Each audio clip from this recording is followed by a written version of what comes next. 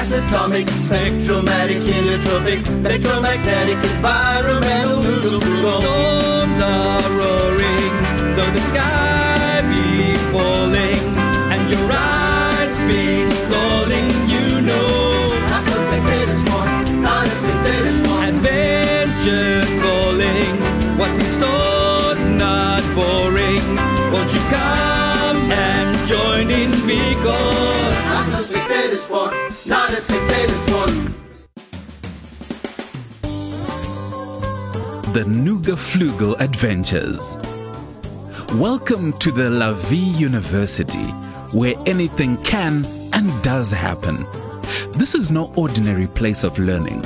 It is a wonderful, fantabulous, yet mysterious institution where students learn about God, about themselves, and about the true way of adventurous life lived to the max. So, what are you waiting for?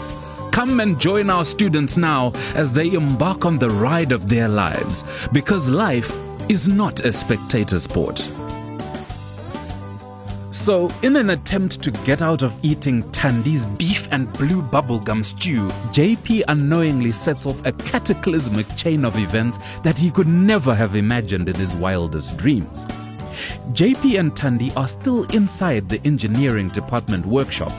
They are blissfully unaware of the metamorphosis taking place at this very moment inside the machine. Professor Sebastian Osabio has just arrived on the scene on his faithful motorbike with a sidecar called Betsy. I have a riddle for you. Riddle?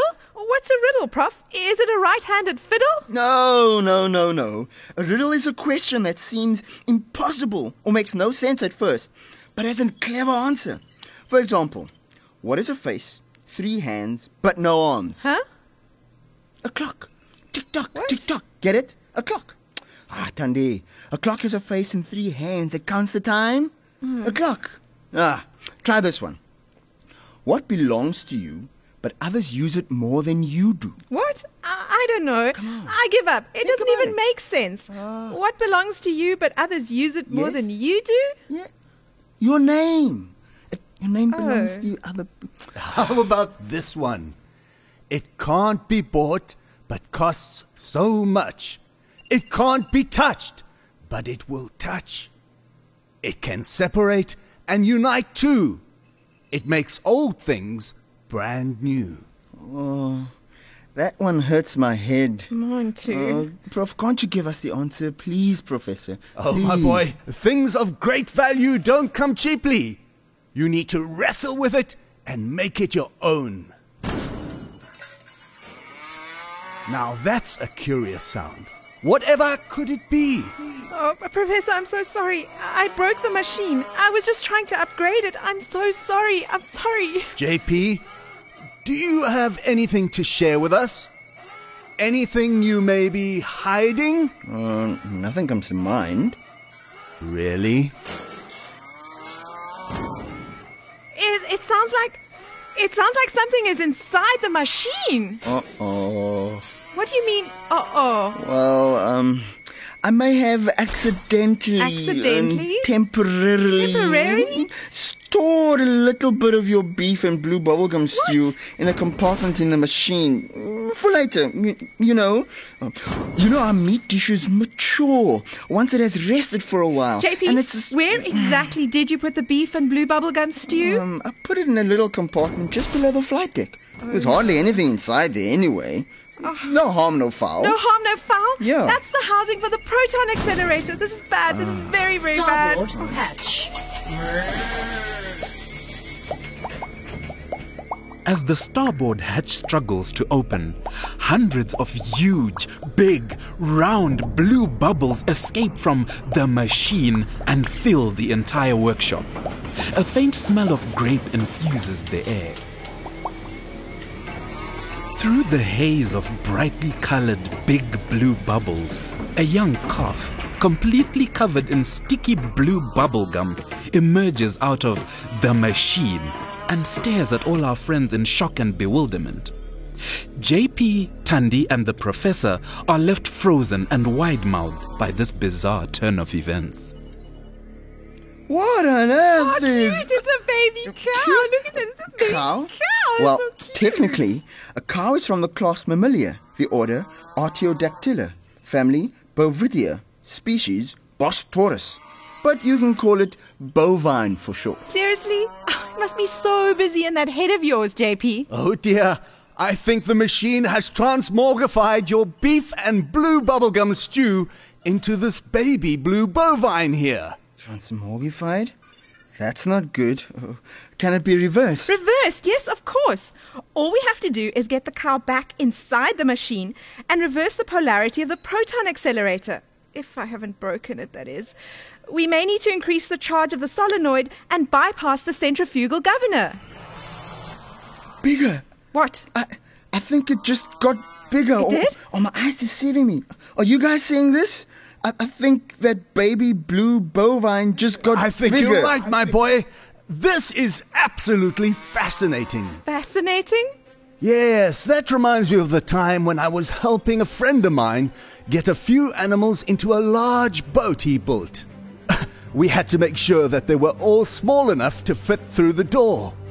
It was quite a tight squeeze with the elephants. Elephants? But I have a way with animals. They call me an elephant whisperer in some parts. Oh, wow. And we couldn't waste any time as there was bad weather on the way. Ah, the good old days. Pity that unicorn was so stubborn. Unicorn? Refused to get in the boat even though the rains were coming down. Unicorn boat? Prof? You couldn't possibly be speaking about no. Ah, no time for that now. Anyway, this is your responsibility, Jean-Pierre. You need to get that baby blue bovine back into the machine as soon as possible. You're right, Professor. I think I'll just lure it in with some snacks I have in my backpack. Yeah, Cowie. Come eat some muesli. Or some marshmallows. Cows don't eat marshmallows, JP. How about a maize snack with some milky moo juice? Cowie. JP, every time you What? feed the cow, it grows bigger. What? Hey. Guess who was first in line for that 2-for-1 burger special? It's a really great deal. Whoa! What in the world is that thing? Shrimper, please tell me those are chicken burgers. No way, dude. You know how I roll. 100% pure beef burger, baby. What? Cow meat? Oh, no. And at that, the cow turned round and saw Schlumpfer taking a large bite of his 100% pure beef burger. The big blue bovine became really angry really quickly at the fact that Schlumpfer may well be eating a cousin of hers. The angrier the cow became, the more she grew. She grew and grew and grew some more until she was 10 foot tall and still covered in sticky blue bubblegum. The cow was the size of a single-story house. She stood up on her hind legs and let out an angry bellow. And then, without warning, she charged at poor Schlumpfer. He let out a girlish scream, still clutching onto his burgers, and bolted out of the workshop. The sounds of devastation and mayhem filled the air as the mad cow chased Schlumpfer across the campus. Let's hope that our friends will be able to tame the ginormous blue bubblegum popping bovine and get it back inside the machine before it's too late. Be sure not to miss out on the next exciting episode of the NoogaFloogal Adventures. NoogaFloogal. Hey, Schlumpfer here. Check out our website, floogal.co.za. That's FLOOGAL.co.za. See you there.